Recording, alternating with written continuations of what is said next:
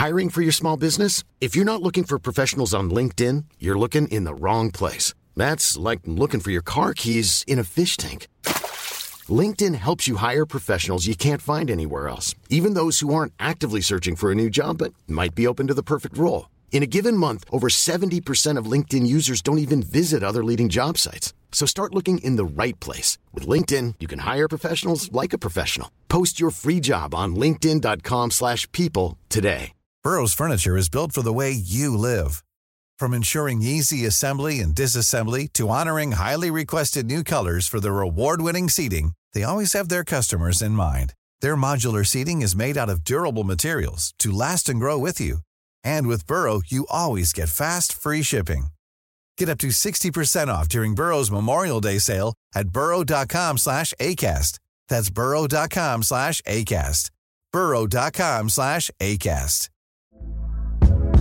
Hey there, it's Michelle Norris. I'm host of a podcast called Your Mama's Kitchen. When I travel, I'm usually looking for a way to find a taste of home when I'm not at home. And one of the things I love to do when I am at home is entertain. And Airbnb allows me to do that. When I was in California recently, I rented a house that had a great kitchen. And when we were sitting around the table, we were all thinking, we're in someone else's house. Someone could be in all of our homes as well.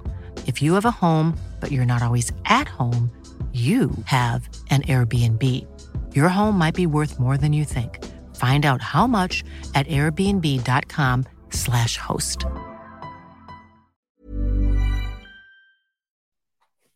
Hello everyone, Charles Watts here. Welcome to Inside Arsenal. It is Friday. I hope you are all well. You're having a very good end to your week. Could be a big day at Arsenal today. Certainly could be a big, I want to say 24 hours, but maybe 36 hours as we finally get towards the end of the Urian Timber,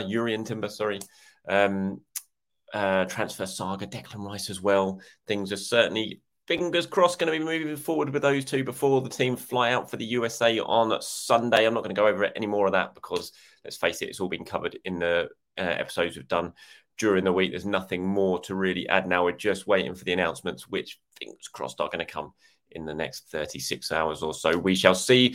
Arsenal, of course, getting pre-season underway yesterday with that 1-1 draw at Nurnberg. So I'm going to have a good look at that, talk about some of the big talking points, look at what Mikel Arteta had to say about a few of the big topics doing the rounds, talk a little bit about Rob Holding after a bid has come in for him.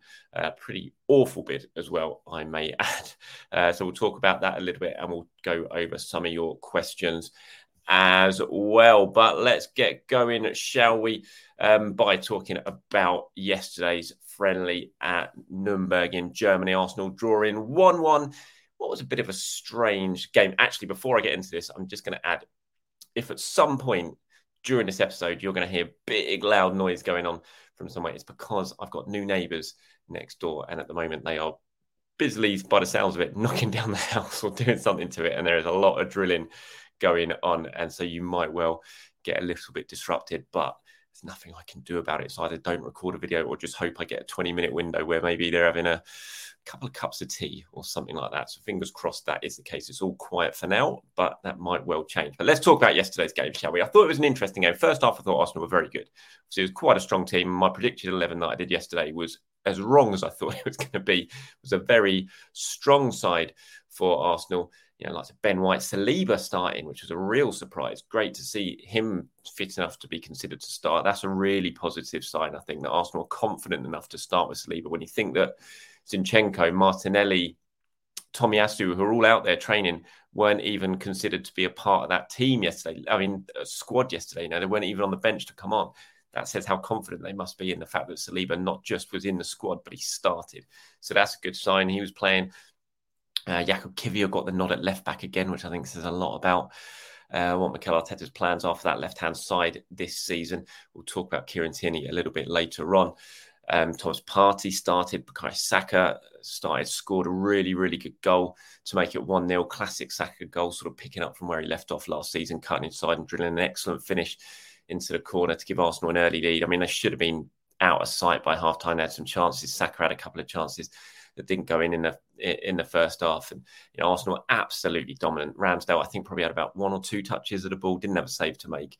It was really, really comfortable for Arsenal. And the second half started in similar fashion. There were changes. Some of the players went off. Saka, Saliba, those sort of players went off. Mikel made some changes. But Arsenal continued to play pretty well, and it just looked like a second goal was going to come. Jesus missed a good chance from a throw-in, got in behind the defence, missed a chance. Balogun missed an even better chance when he hit the post from an open goal, basically. And then out of nowhere, Nurnberg equalised, made it 1-1. You've seen it, a really sort of poor pass out from Karl Hein, who came on at half-time for Ramsdale. Put Jorginho under all sorts of pressure when it didn't need to be. And it was a kind of own goal straight. I'm not sure who got the final touch. It looked like Jorginho to me, but 2 players sort of stretched their foot out and ended up deflecting it into the empty net. And out of nowhere, Nuremberg were level, and they could have actually gone on and won it. They had some chances. Arsenal had some big chances as well. Of course, Balogun missing that golden opportunity in the last minute when he went around the keeper and put his shot into the side net when he really should have scored. But 1-1.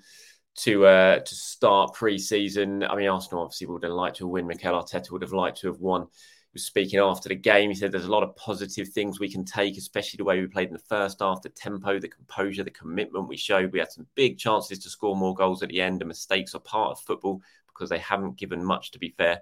But it was great to see our young players playing as well and doing really well in the environment that is challenging. We only had 3 training sessions for the majority of this group, and the boys that played only 45 minutes.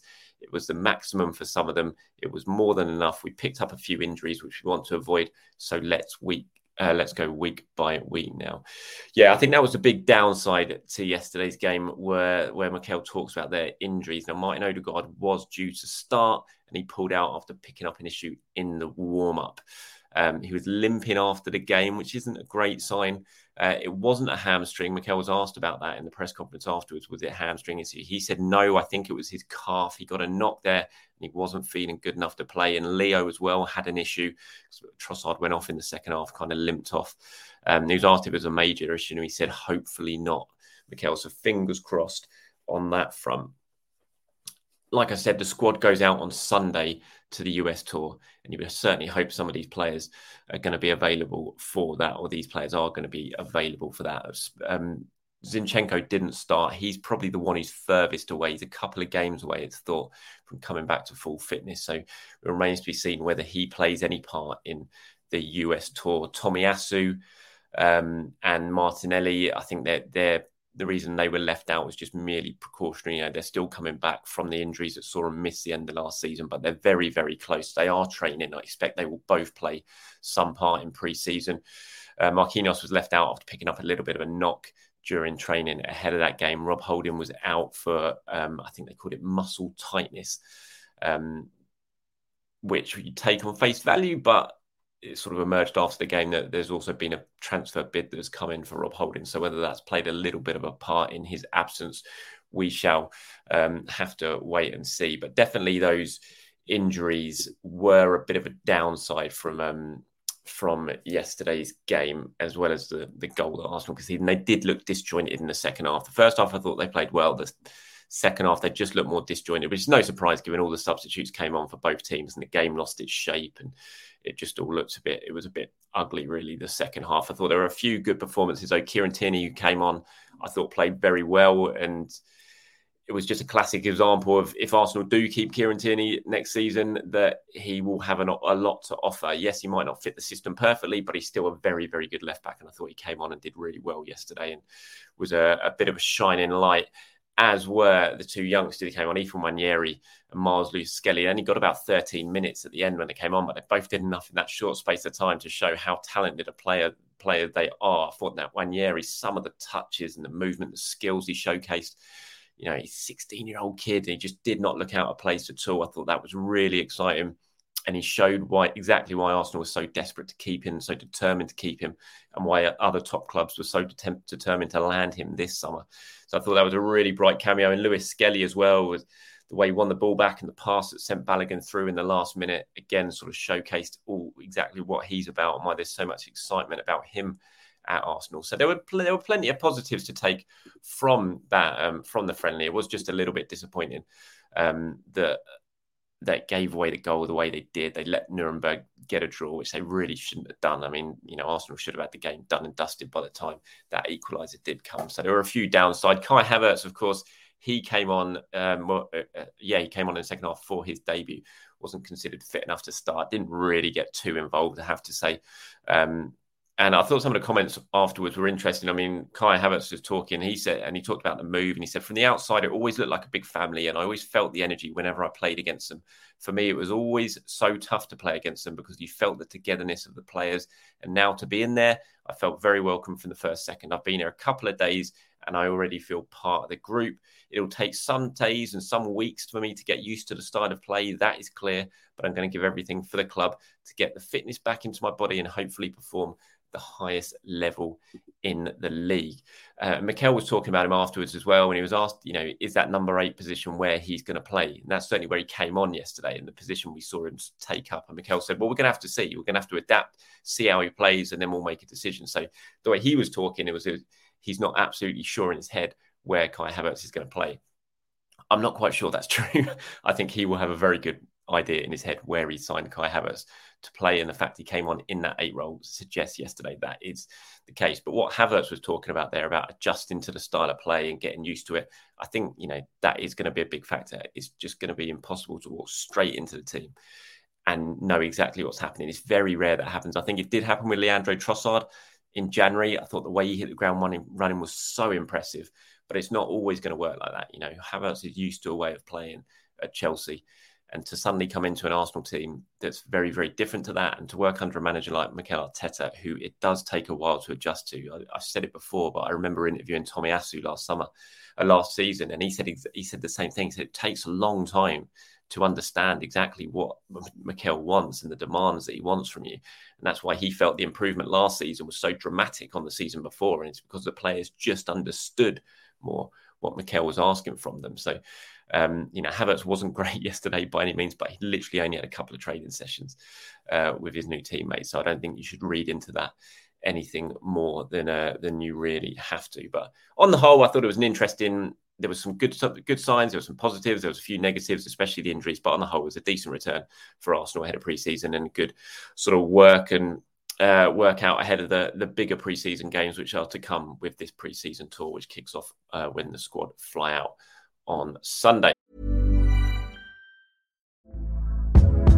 Hey there, it's Michelle Norris. I'm host of a podcast called Your Mama's Kitchen. When I travel, I'm usually looking for a way to find a taste of home when I'm not at home. And one of the things I love to do when I am at home is entertain. And Airbnb allows me to do that. When I was in California recently, I rented a house that had a great kitchen. And when we were sitting around the table, we were all thinking, we're in someone else's house. Someone could be in all of our homes as well. If you have a home, but you're not always at home, you have an Airbnb. Your home might be worth more than you think. Find out how much at airbnb.com/host. I'm Sandra, and I'm just the professional your small business was looking for. But you didn't hire me because you didn't use LinkedIn Jobs. LinkedIn has professionals you can't find anywhere else, including those who aren't actively looking for a new job, but might be open to the perfect role, like me. In a given month, over 70% of LinkedIn users don't visit other leading job sites. So if you're not looking on LinkedIn, you'll miss out on great candidates like Sandra. Start hiring professionals like a professional. Post your free job on linkedin.com/people today.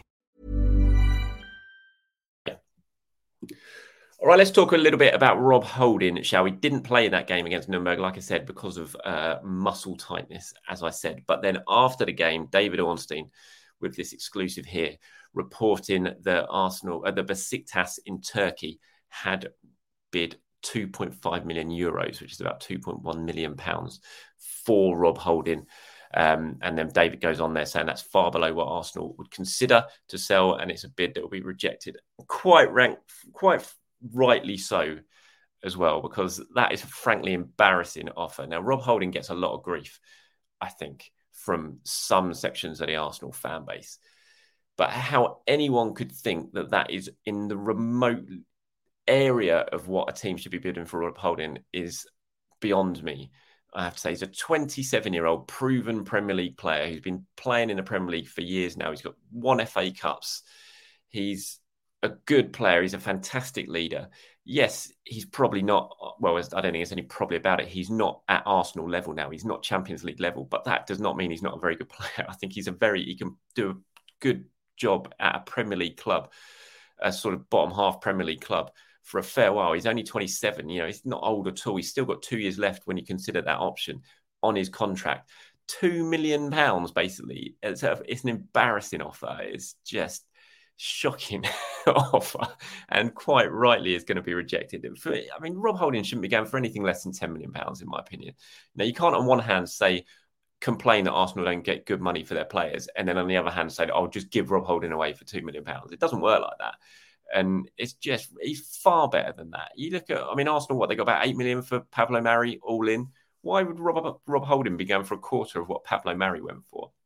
It's just ridiculous. And honestly, some of the replies I've had on social media to that are just embarrassing. I don't understand how any Arsenal fan in their right mind can think that £2 million for a player of Rob Holding's quality, of his age, the fact he's got 2 years left on his contract, is anything like what Arsenal should be considering for Holding. I'm very happy that is an offer that is going to be rejected out of hand, because Arsenal need to start making money on their players. They can't keep giving them away. If they give them away, more and more clubs are just going to consistently come in for their players on cheap price tags, because they're going to look at Arsenal pushovers in the transfer market and think, oh, we're going to get their players on the cheap. That can't continue. Arsenal have to be seen as decent players in the transfer market and difficult club to deal with, and that they need to start getting good money. They've done that with Granit Xhaka, with the deal they eventually struck with Bayer Leverkusen, and they need to do this with Rob Holding. Look, I think Rob Holding should go this summer. It's the right time for him to go, but not for £2 million. Absolutely not. Arsenal need to be getting more than that for someone like Rob Holding, in my opinion. But let me know what you guys think, of course, in the comments below. If you're watching us on YouTube, I'm sure some of you will disagree, but and you're free to. Obviously, that's your opinion, but let me know in the comments below. All right, let's move on to some of your questions and comments now, shall we? Here's one from Chappie48. Thank you very much for getting involved. You said Tierney showed exactly what he should be playing, why he should be playing in this team during the Nuremberg game. Class, high intensity, effort, shut down every attack on his side. Class player, and should definitely be challenging Zinchenko to start much better defensively. Zinchenko, I couldn't agree more. I thought he was really, really good, really impressive when he came on, and he showed exactly why, if he does stay, he'll be a big asset next season. I'm not disputing that at all. I think Tierney's a fantastic player, and he's been great since he came to Arsenal. But, reluctantly, I do think Arsenal need to sell players this summer, need to get some good money in for some players, and he is one who could potentially go. That's not me pushing Tierney out the door by any means. I saw a couple of comments on yesterday's video saying I've got an agenda against Tierney, which just makes me laugh. I haven't at all. I really, really like Kieran Tierney. He's a fantastic player who I think would improve most Premier League sides if he signs for them. But the way Arsenal operate, the fact that Mikel Arteta is starting Jakub Kiwior yesterday at left back rather than Kieran Tierney, although Kieran Tierney, of course, was away on international duty, so that might have come into it. But even so, I think it just kind of shows, we saw it at the end of last season again when Kiwior was getting the nod ahead of him. He just wants players who are a little bit more comfortable coming into the central areas because of the system that he plays. And that's the only reason why I would think that Tierney is one of the players who you look at as a potential player Arsenal could get money for this summer. Ideally, if Tierney stays, I'd be absolutely delighted, because it's just a really strong player in the squad who gives you another excellent option if Zinchenko is injured, and Zinchenko is very often injured, so that needs to be the case. So, yeah, I agree absolutely what you said, Chappie. It's a really good comment. Thank you very much for that. Here's one from Stolsha. It says, hey, Charles, can you tell us why these rumours circling for a long time about Tielemans, who's at Villa now, Husimawa, who's at Roma, even Manuel Solomon, who's got at Tottenham? I'm asking this because it seems similar to Bruno Guimaraes, who's at Newcastle. He acknowledged Arsenal were seriously courting him. Why do Arsenal give up on all these players? I don't know about give up. I think they just sometimes move on. And, Yuri Tielemans was a player Arsenal liked. They looked at, but they never made an offer for him. So they just looked at him like they considered so many different players, and ultimately thought, you know what, no, we're not going to go there. Maybe the money Leicester would have been demanding at that point. Arsenal felt they didn't want to go that far for a player who was going to be available on a free transfer. And then when he was available on a free transfer, they didn't really see there was a place in the squad for him. And maybe their scouting and their analysis on him thought, you know what, we're not going to go there. Husimawa, of course, was a player they tried to sign. They bid more than once for him, but they thought that the money that Lyon were asking for in the end was not what they wanted to bid. And so they left it alone. And, you know, he's ended up seeing out his contract and going on a free transfer to Roma now. And you kind of look at that and think Arsenal probably proved right that the money Lyon were asking for at that point was not a decent deal. So that's why they walked away. Manuel Solomon, I've never, you know, I've seen there's been linked with Arsenal before he even came to Fulham, but I'd never heard that myself. So I'm not sure if there was anything genuine in that. Bruno Guimaraes as well. You know, he was a player who Arsenal liked, but again, they never actually firmed that interest up and bid for him. I know it was painted at times that Newcastle would beat an Arsenal in a race for Bruno Guimaraes. That absolutely wasn't the case. Arsenal weren't in a race with Newcastle for Bruno Guimaraes. They just decided they didn't want to sign him. So it's not a case of giving up on the players. They just felt, obviously, that the work they've done, the analysis they've done on those players, they've felt that either the price that was being demanded of them was too high, or they've just decided that there are other players who are better suited to them. I mean, look at Aouar, you talk about there. I think the following January, they ended up signing Odegaard on loan and then turning it permanent the following year. You know, that's the reason. They'll look at the price tag and they'll have their other targets in mind, and then they'll make a decision. So thanks for getting involved, though. Here's one from Jevon Wonders. He says, "Hi, Charles. An outside Arsenal question here. I don't know if you've listened to the Delhi interview with Gary Neville on the overlap. If you have, what do you think of it? And do you think there should be a safe space for football players? As fans, we're quick to judge when an athlete is not performing on the pitch, negating what we're going on. Do you think more players should open up about what they're battling with?" Yeah, it's a really incredible interview, emotional interview, moving interview. Fair play for Delhi to speak it out the way he has and opening up the way he has. I thought some of the stuff he came out with was just like, wow.